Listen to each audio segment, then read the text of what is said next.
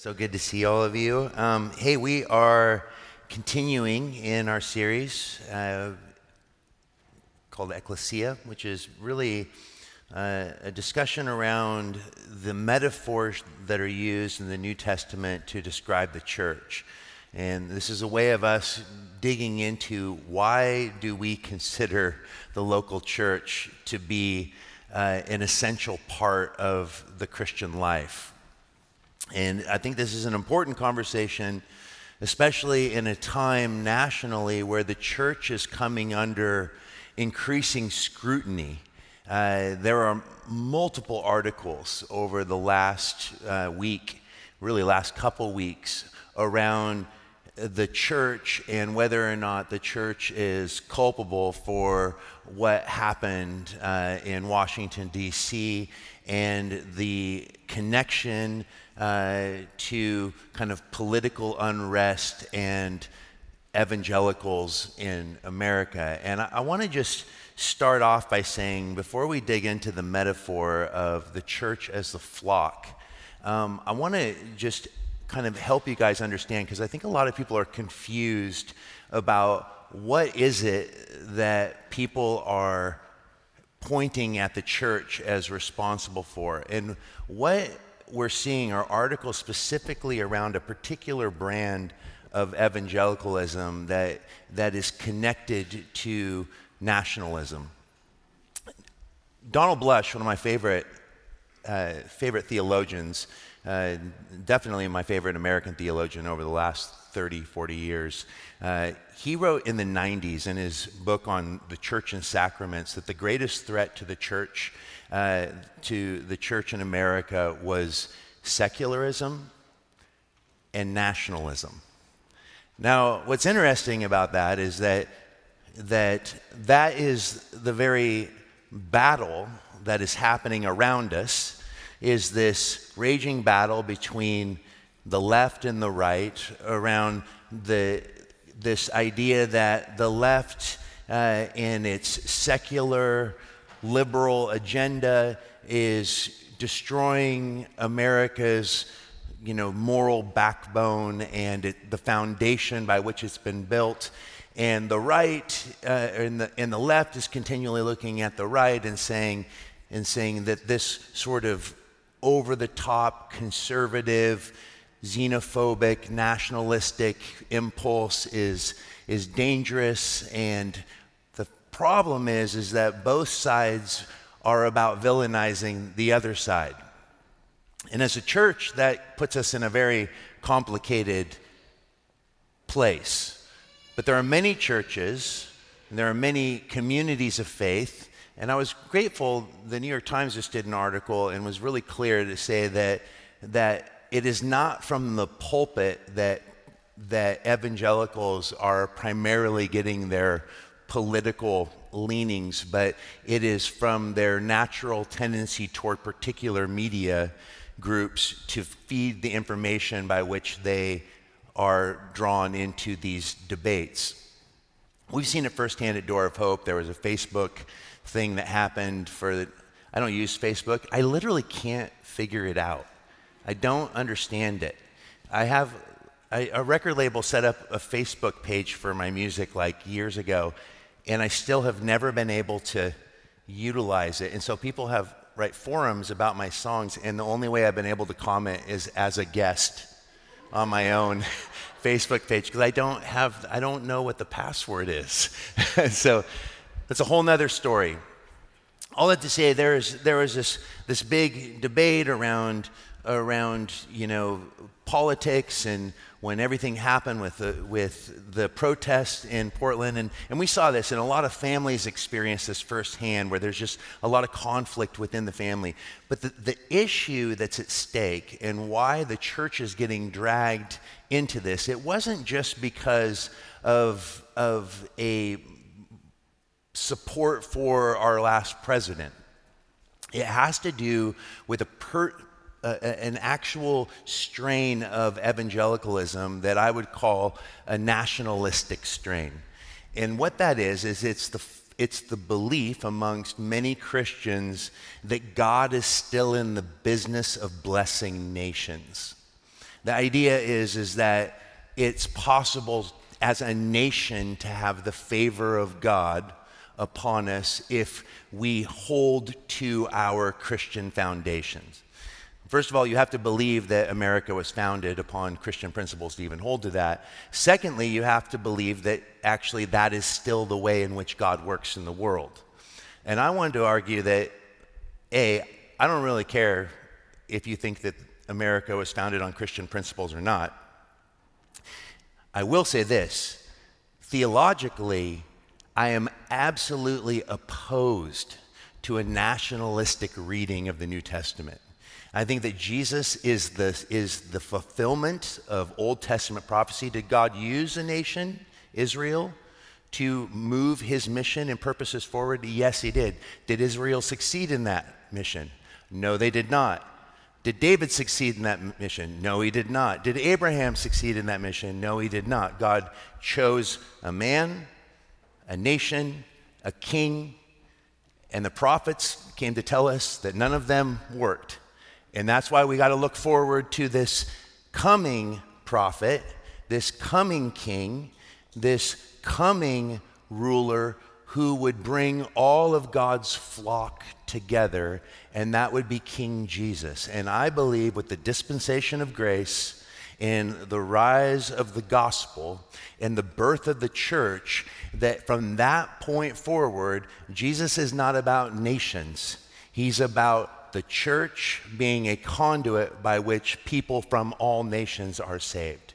He is not an advocate for any political system. He is neither Republican or Democrat or socialist. He's definitely none of those things. If he's like anything, I would say that he's maybe a dictator, but a really good one, like an awesome one, if you're with him.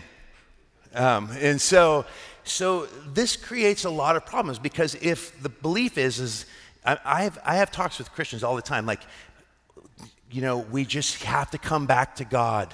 Our nation needs to repent. I'm like, yeah, people that don't know Jesus are dead in their sin, so they're not repenting of anything unless they meet Jesus. So if those people that are threatening your Christian foundation are the enemy, then who are we supposed to be witnessing to?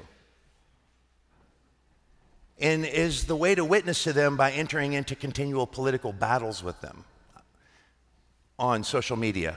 Because you're super effective. Like, you are changing the world with your opinions on Twitter and Facebook. Everybody, like, one of you could just put out that quote that goes viral that literally brings world peace.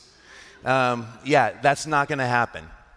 And the fact is that America, for all of its wonderful things, I am so grateful that I live in a country where I am free to preach this message. I'm grateful that I live in a city where I enjoy its food and its culture, and that's why Portland's so sad right now. But here is the fact, is that for all of the wonderful things that America has provided to the world, it also is possibly responsible for some of the worst things that has ever been brought into the world, like McDonald's, but we still love it. And that shows that everything we do is mixture, and why our loyalty and our allegiance is not to nation, it's to God. And when Paul says, be good citizens, submit yourself to the authorities that are over the world. Remember, he was writing that during the Roman Empire. This is before Constantine. This is before the Roman Empire became a Christian empire, which, by the way, I would argue was not that helpful for the church. If anything, it created a tremendous amount of confusion. It all of a sudden went from, here's who the church is, to everybody's a part of the church because Caesar said so. That's not how one becomes a Christian.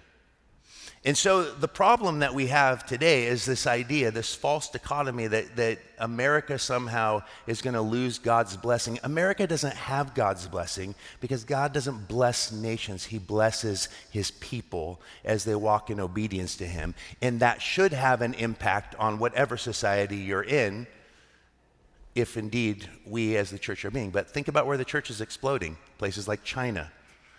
So if the church is exploding in China more than it is in America, isn't that then a Christian nation? We wouldn't say that, would we? We would say that God is continuing his mission in spite of a political system that seems to be actually quite oppressive and even opposed to Christian ideas and values. So we've been blessed that we're a part of a country that has incorporated Christian values into our Constitution and all of those things. Wonderful. But the Constitution is not the Bible, and it is not infallible, and America is not the new Israel. I promise you that. And I promise you, kingdoms come and go. And this kingdom will go like every other kingdom before it, but the kingdom of God remains. And our responsibility is to be good citizens for the purpose of not being obnoxious with anything but the gospel. So we obey the law because we want to make sure that there is nothing hindering our ability to be witnesses to King Jesus. And so that's where I think that this is where the church is going to come under attack as long as there is faulty theology. And listen, I don't have an issue. If you hold to the idea that God still blesses nations, there's room. You're wrong, but you can hold to that. And it's fine. But when it becomes the thing that is the focal point of a church or of a Christian, the gospel inevitably gets lost. Because you inevitably think that the best way to bring the principles of the kingdom is through legislation, and that's deeply problematic. And the Christian right was a proven misstep of the church in the 80s when it was at its peak. So, with that said, I just think it's important. I'm not political, but I definitely want you guys to know where I stand. Because the church is going to come. I've already gotten emails like, hey, how are you going to respond to the things that the church is responsible for in this moment? I'm like, hey, no, you know what? I'm not going to apologize for my belief in Jesus as the Savior of the world because of some bad theology or the actions of others. I don't think we're doing any benefit by all of a sudden coming to this place where we as Christians have to back down from the gospel because the culture views it as an anathema. That's not helpful. Like, what we need to do is continue to be conduits of grace, to love all people well, and to invite people into the gospel of Christ, which is the only means of real freedom and liberation. So it was a long introduction, but I think it's important because as I'm trying to answer the question of does the scripture make a case that being a part of the local church is actually a non-negotiable component of the Christian life, I would argue yes. But as the church gets attacked because of particular strains of theology that has entered into the church, it's going to make more and more people question whether it's worth it to be a part of the church. And they'll play this game out in their head. I can love Jesus and follow Jesus, but I do not need to be a part of the local church. And I know that's the case because I've had that conversation with 3 people in the last 5 months that were longtime members of Door of Hope who feel now, hey, I love Jesus, but I don't feel that I need to be a part of the church. The church is too painful. I've been hurt too many times. I've done this and that. And my question is, well, how are you actually doing as a Christian without the church? And the fact is that the movement away from Jesus and away from orthodoxy becomes increasingly evident in those conversations. And so, with that being said, today we're considering what it means for the church to be the flock of God. And the good news, even when I have a brother or sister who walks away from the church, who I know knows Jesus, I believe Jesus said his word, that he will leave the 99 to find the one. In Ezekiel 34:23, we see in the prophets that we are sheep as a people in need of a shepherd. It says, I will set up over them one shepherd, my servant David, Messiah. So already the prophet's looking forward to Jesus, who is the fulfillment of the prophecy. He is, I would argue, the one true Israel, that he is the chosen one and that we are in him, which makes us elect. I love what it says in Isaiah 40, verses 10 and 11. Behold, the Lord God comes with might, and his arm rules for him. Behold, the reward is with him, and his recompense before him. He will tend his flock like a shepherd. He will gather the lambs in his arms. He will carry them in his bosom, and gently lead those that are with the young. And right away, what you see again and again with the analogy of God's people as being sheep is that we are pretty helpless without God's help. I mean, isn't that the fundamental beginning point of Christianity, is that I can't protect myself, I can't care for myself, I can't be what I'm intended to be. I am lost without Jesus. I need someone to save me. I need someone to help me. And I love the picture of protection and care. But when we think of sheep, you know, I shared about a year ago when we did the Jesus is the Good Shepherd in the I Am Statements series, which is, I think it was a really fun series to go through, called Who Do You Say That I Am? And once again, looking at the metaphors that Jesus uses about himself. I brought up a point that every time I had ever heard a pastor talk about sheep, he would always make the same statement: sheep are dumb. This is one of those things that pastors do. We're really good at being real serious students of the word. We're not necessarily awesome about fact-checking things that we use to illustrate the scripture, because it's actually not true. Sheep are actually pretty smart. They may not seem smart because they're so docile, but they are. They have good memory and recognition skills. But there are so many things. Keith Kendrick, the BBC used this article that he wrote about sheep that I thought was really fascinating. Like us, they need one another, but they don't particularly like each other. It's helpful. They can build friendships. They can stick up for one another in fights. They feel sad when their friends are sent to slaughter. I mean, we understand that. Like us, they're young or more prone to risk-taking. Lambs love to climb. They're naturally curious, and that curiosity leads to lots of barnyard accidents. It's a reality. Like much of modern society, due to their domestication, it is doubtful they could survive in the wild. That would be very true of me. I'm what I like to refer to as indoorsy. They are prone to anxiety. Sheep are skittish. They startle easily. They're scared of loud, sudden noises, and they tend to have a nervous disposition, which is why shepherds know to use soft voice with them. They have a way of calming them. They, like us, and this is a really interesting aspect of sheep, which is kind of due to just the natural evolution of things within a species, that they hide their pain. And because sheep, they said that sheep will be less likely to show pain than a dog, because sheep are not predators, and they've learned that if you show pain, that's how you get eaten. And so they hide pain. And I think that we as humans are really masterful at the same thing, are we not? Like us, their bent toward following can lead them into dangerous places. When sheep move, the rest will follow, even if it's not a good idea. Isn't that interesting? And like us, they are also one of the most destructive creatures on the planet. So we're in these ways, we are sheep in need of a shepherd.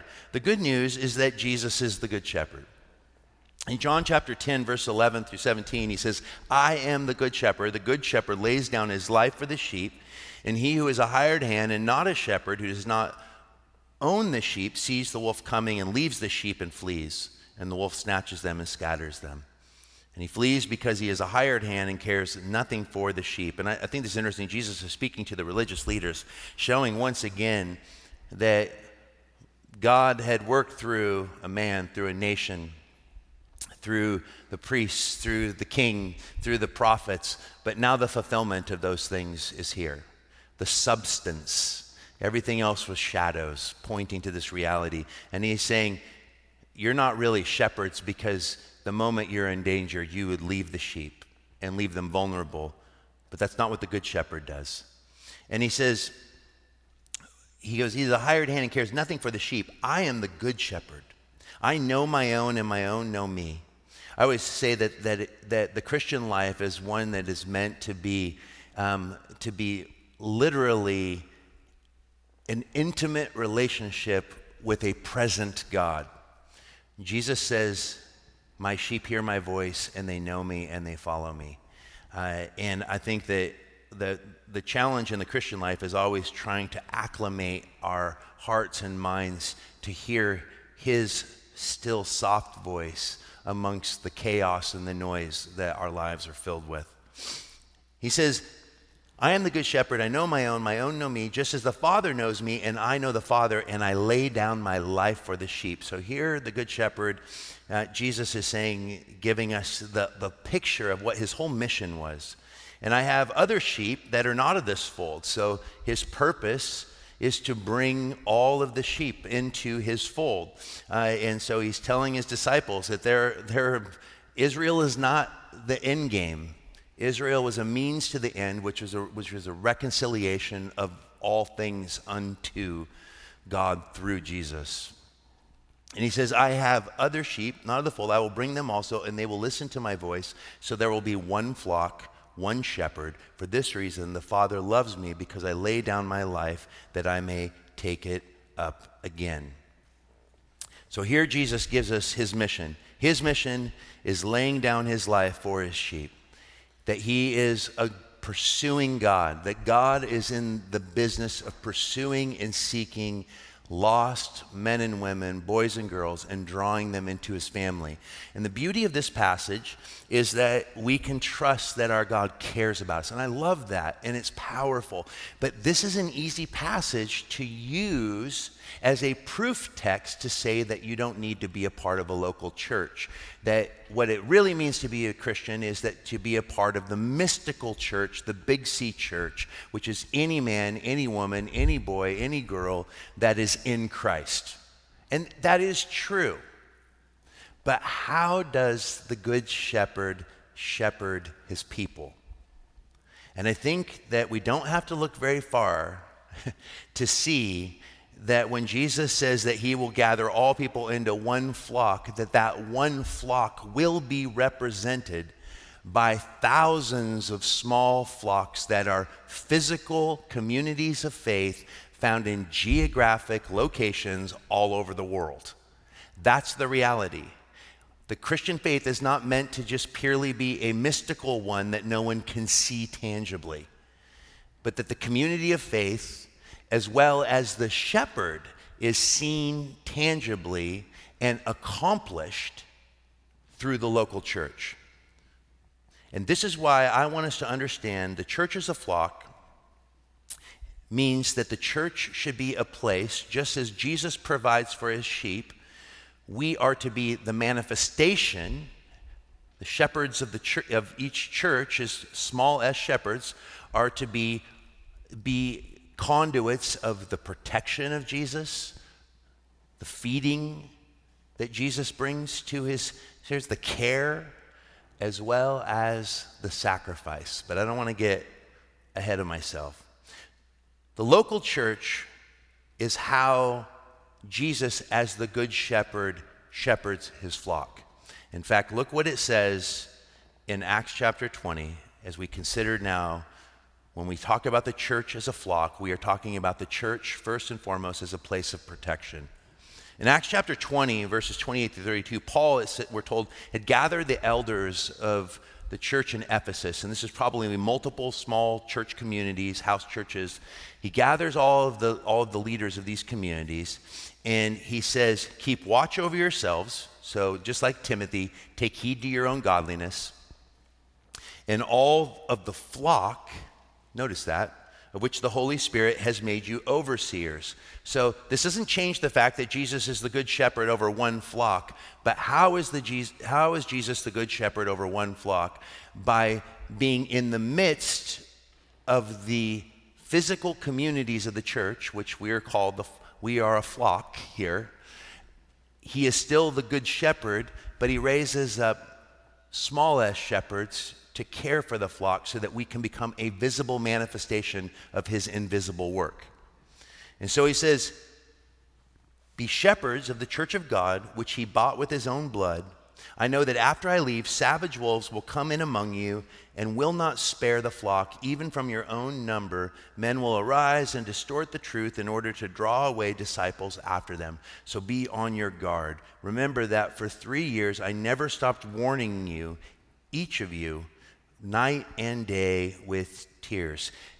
Peter says the very same words in 1 Peter chapter 5, verses 2 and 3. Be shepherds of God's flock that is under your care, watching over them, not because you must, but because you are willing, as God wants you to be, not pursuing dishonest gain, but eager to serve, not lording it over those entrusted to you, but being examples to the flock. In other words, God raises up leaders, raises up elders in a local community to be the conduits by which he brings care and protection. And the church is to be a place where the sheep are protected, specifically protected from wolves. The problem is that wolves seem to arise, as Paul himself says, from within the flock itself. Often the greatest danger to the church is the church itself.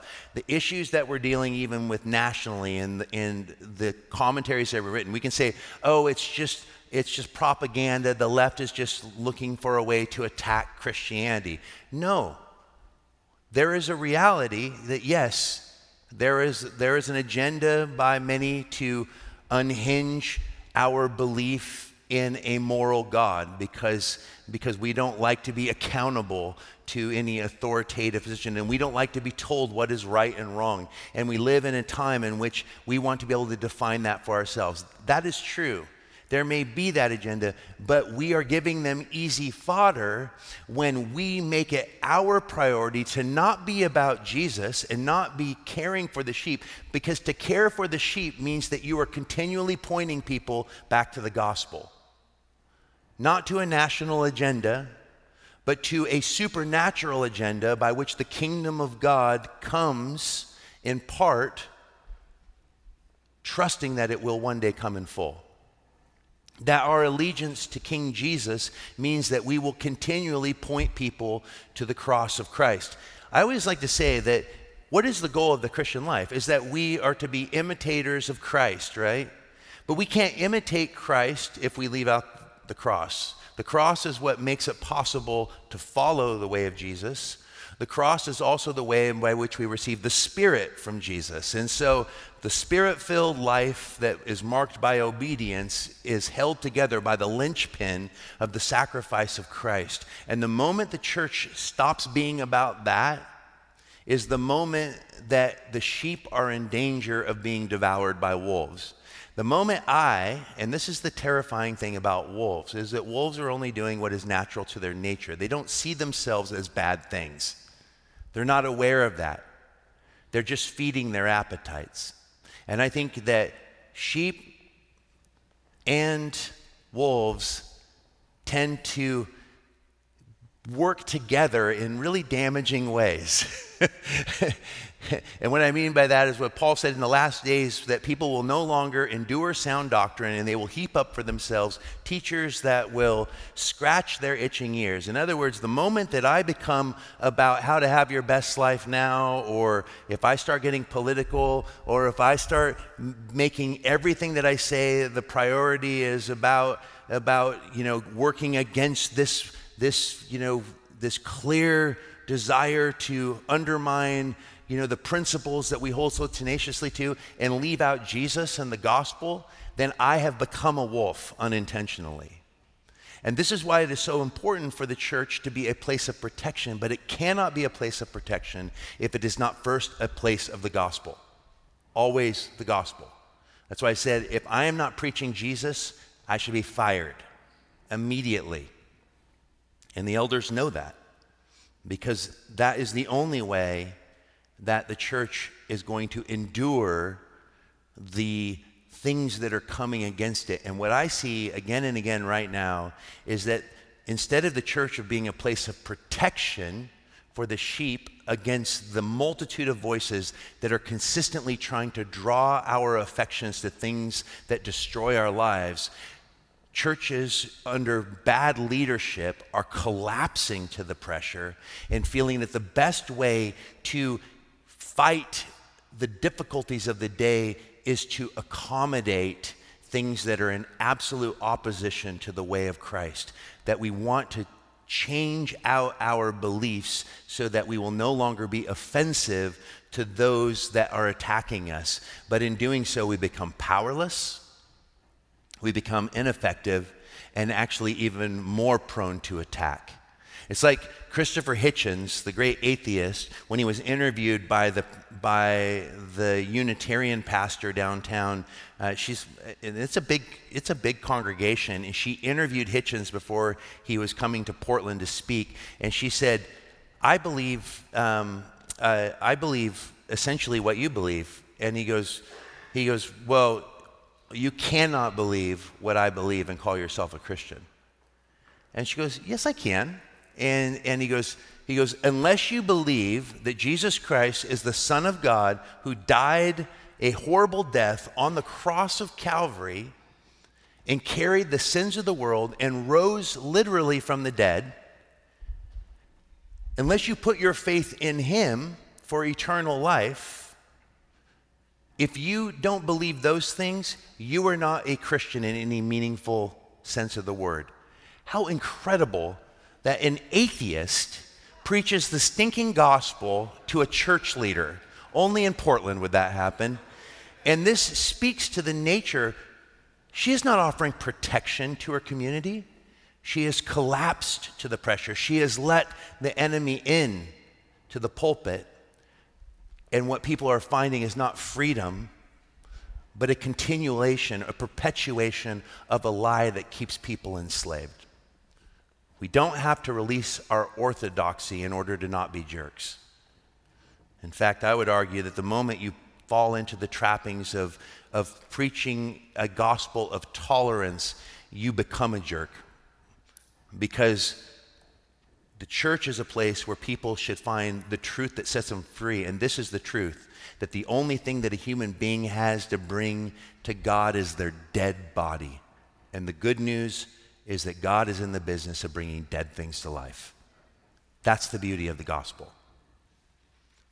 So when people are like, "I don't want, do you think I'm an anathema? Do you think I'm an abomination?" Of course you are, but so am I without Jesus. That's why we need Jesus. He loves you. While we were dead in our sins, he loves you. This is why we can't lose that center. And that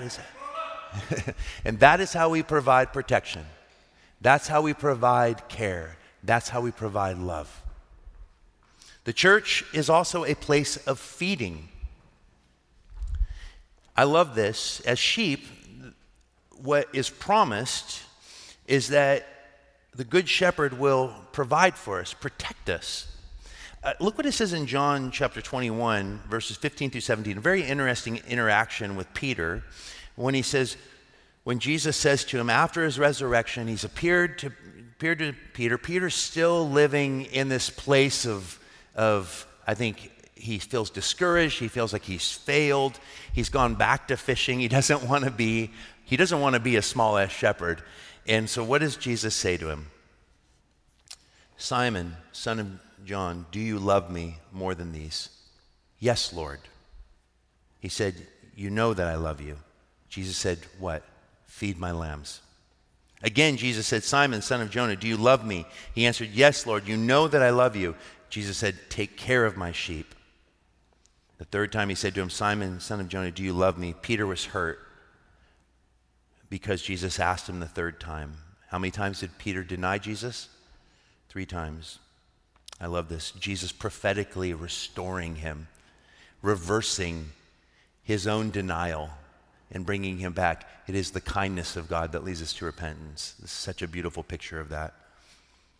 "Do you love me?" He said, "Lord, you know all things. You know that I love you." Jesus said, "Feed my sheep." Simon Peter, the one who said, you are the Christ, the Son of God. And he said, and upon this rock I will what? Build my church.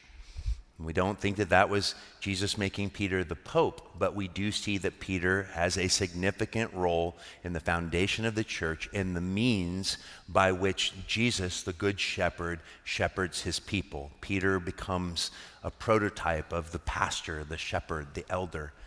And I love what Jesus says, your love for me needs to be witnessed by how well you point my people, my sheep, to me. Feed them, care for them. Door of Hope, in order to truly be the flock of God, and for us as small as shepherds to be truly doing our job, we need to be a people that are committed to teaching you the Word of God, for Jesus is the Logos. He is the living Word.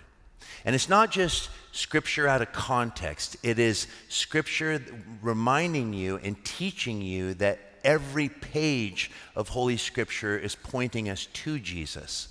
That it is not primarily a book of moralism, although morality is a huge part of God's character. His ethics obviously are meant to rule his kingdom, but the central theme of the Scripture is that God is a God who pursues people in their brokenness. The central theme of the Scripture is that God is a God that is so loving, he is not willing to let go of his rebellious creation. The other theme that is continual through all of Scripture, which is what we need to hold tenaciously to as a community of followers of Jesus, is that we are fundamentally lost and more broken than we could ever even get our heads around, but that God loves us more than we could ever hope for. Jesus is in the business of caring for rebellious sheep. And we need to continually surrender ourselves at his feet and be aware of the fact that we are not good at being our own masters. Wild sheep are not a common occurrence, okay? I came across one that I thought was wild in Iceland, and it was crazy. It was unkept and scared the heck out of me. It ran out of a cave, but it was owned by somebody. It just was free roaming. And it literally was the most matted, ugly little, like rat sheep I've ever seen. Sheep is like the one animal it's really hard for me to know if I'm referring to them in plural or singular. And if I'm getting it wrong, I just want you to know, I'm just not, feed my lambs. I'm like, is that a word? I thought it was sheep, but I'm not going to question Jesus. So this is the reality. The feeding is what prepares us. The reason we gather together and we gather around the Word of God is because the more we allow the Word to be fed the Word and we feed upon it and we learn how it points us to Jesus, that Jesus is what the Scripture is pointing to, that the Word is, we don't worship the written Word. That's what breeds arrogance and pride in the church. We worship the living Word, but we can't know the living Word without coming to the Scripture, for the Scripture reveals who Jesus is, and they are intertwined. And this is why we also need the Holy Spirit, because the Word is a dead book in our hands if it is not illuminated by the good teacher. And so it is that we are called as shepherds under the big S shepherd, Jesus himself, to continually help you learn how to grow in your intimacy with him. Jesus is the door. He is the good shepherd. And it is through him that we come into life and we come into it abundantly. So the church is a place of protection, a place of care. It's a place of feeding. But the final thing that we often don't see, and honestly, I didn't really see it until I started preparing for this message, is that I never really asked the question, all the passages that Jesus uses around us as sheep and him as the shepherd, it doesn't really talk about the end game so much. And that is, the shepherd protects the sheep from wolves, right? And thieves. And he cares for them, and he feeds them, and he grooms them, and he brings them to the best possible health. And believe me, I've seen flocks that are fed poorly.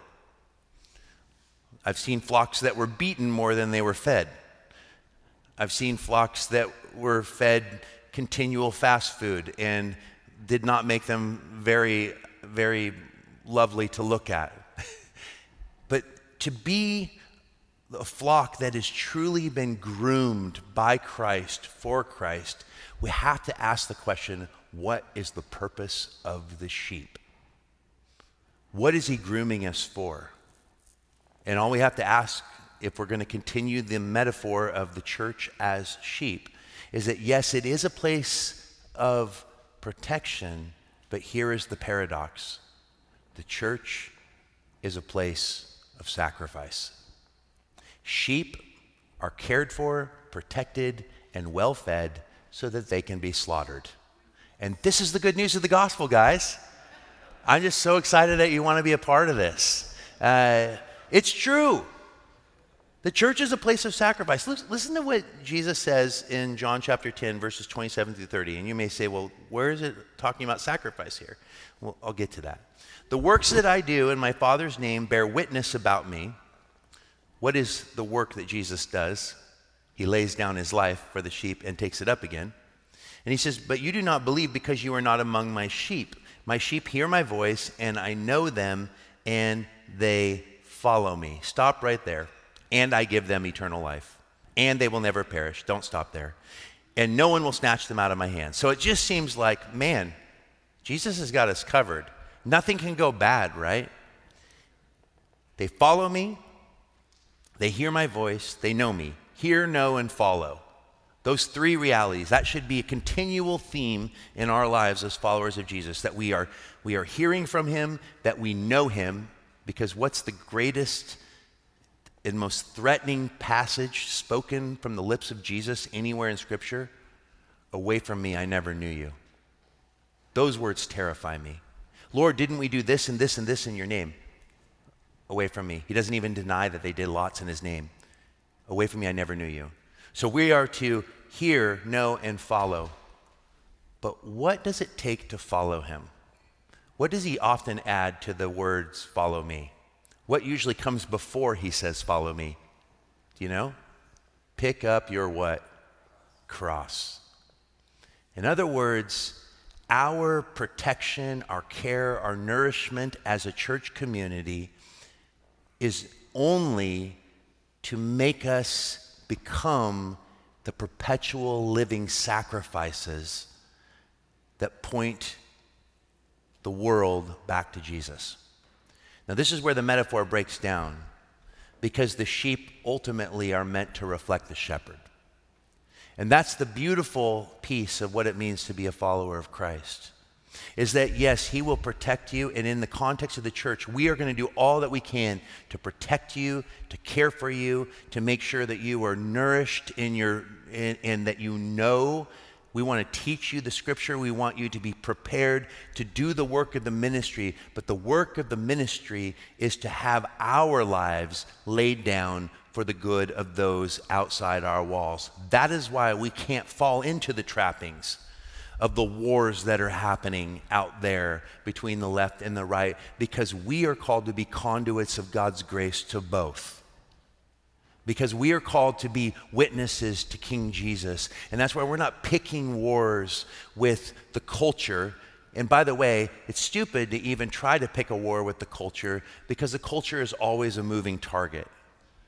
That's why I like to tell pastors, like, how important is it that we understand the culture in which we live? Well, good luck. Because you know how, have you ever seen people that don't seem to get something, and the language we like to use, like, they're a bit of an alien, you know? When I went to Russia after communism fell in 1999, 2000, they were still just getting like tidbits of the Western culture. And so kids were confused, and you would go, I remember walking through Moscow through Red Square, and there was this kid performing, and he was wearing a denim jacket with a vest, and on one side it said anarchy, and then the other side it had like the peace sign, and then he had like Metallica patch, and then he had the Beatles, and he was playing Bon Jovi. That is a confused individual. And Russians singing on a steel horse I ride is something to behold. And all I could think was it was like aliens were given a box, a grab bag of pop culture, and were trying to like fit in, but they don't fit in. That's how we are, guys. That's how Christians are when they try to analyze culture. We're so bad at it. It's so funny to me. It's like anytime I see like some PhD from, some conservative theological seminary trying to speak to like music culture or something, it's just like ridiculous. It's like it's the biggest joke in the world because you can't understand a culture that you actually aren't fully participating in. And the thing is that we're to be in the world but not of it. So we're always going to be a little bit on the outside. And that is why, just a great rule of thumb, just in general, the world, it's weird. I'm just going to say this once. The world will always do the world better. It's a fascinating fact. And why we as Christians, we look at culture through the lens of the gospel, recognize that much of it's an enigma, and it's all around the same thing, human brokenness and the attempts to make meaning out of life. We get all of that. But our primary responsibility is to be a sacrifice. What's going to be compelling to the lost out there is not your ability to hang with them in their cultural knowledge. It's going to be your willingness to lay down your life for them because you see them with the eyes of Jesus and know that he died for them as well. That is what Portland is looking. They're not looking for Door of Hope to be cool. In fact, I may have found our own church, when I think back to what it was like when we first started it, I may have found that suspect when I think back to myself coming to faith at 27, because the last thing I wanted was Christians to come to me with a cool Jesus. What I wanted was someone to save me because I was lost. And that's what the Good Shepherd does. He has come to seek and save that which is lost, and he has come to do it through us. And so all of the protection, all of the care, all of the nurturing, all of the feeding is not meant to just make us fat. It's meant to make us beautiful sacrifices. And that means that in this life, Jesus says, no one can snatch them out of my hand. Neither death nor life can separate us from the love of God. But notice he doesn't say, that doesn't mean you're not going to die. We're all going to physically die. Death has been appointed. Not even God escaped that. We're all going to die. But we are promises that that's not the end of the story. It's just the beginning. And the resurrection life that awaits us is what should inspire us today to live sacrificially in the moment.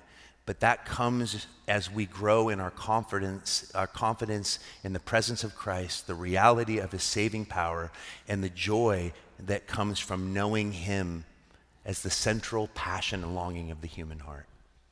You guys, we are sheep, but sheep are protected and nurtured and fed only so that they can be sacrificed. In this world you will have tribulation, but be of good cheer, for I have overcome the world. If we don't allow ourselves to be a part of the protective, nurturing, feeding qualities of the church, we will be sacrificed for the wrong reasons. And what we will ultimately end up sacrificing is our faith. And this is why we need one another. Jesus is good. He's the good shepherd. And I know, guys, sheep, they like to hang together, but they don't really like each other. We don't get to pick our own family. The church is filled with awkwardness. Never cease to be amazed. We are a bunch of weird aliens trying to figure out what the world means, and we think we're cool and kind of getting it, but we're not, and that's okay. Like, nobody's getting saved because I'm wearing clogs today, okay? The only thing that's going to really happen with these is I'm probably going to break my ankle soon going downstairs. The fact is that Jesus is good, and that is what draws people to him, is the kindness of God. May people discover the love of Christ in this community as we surrender to him as the flock of God and him as the good shepherd. Amen? Let's pray.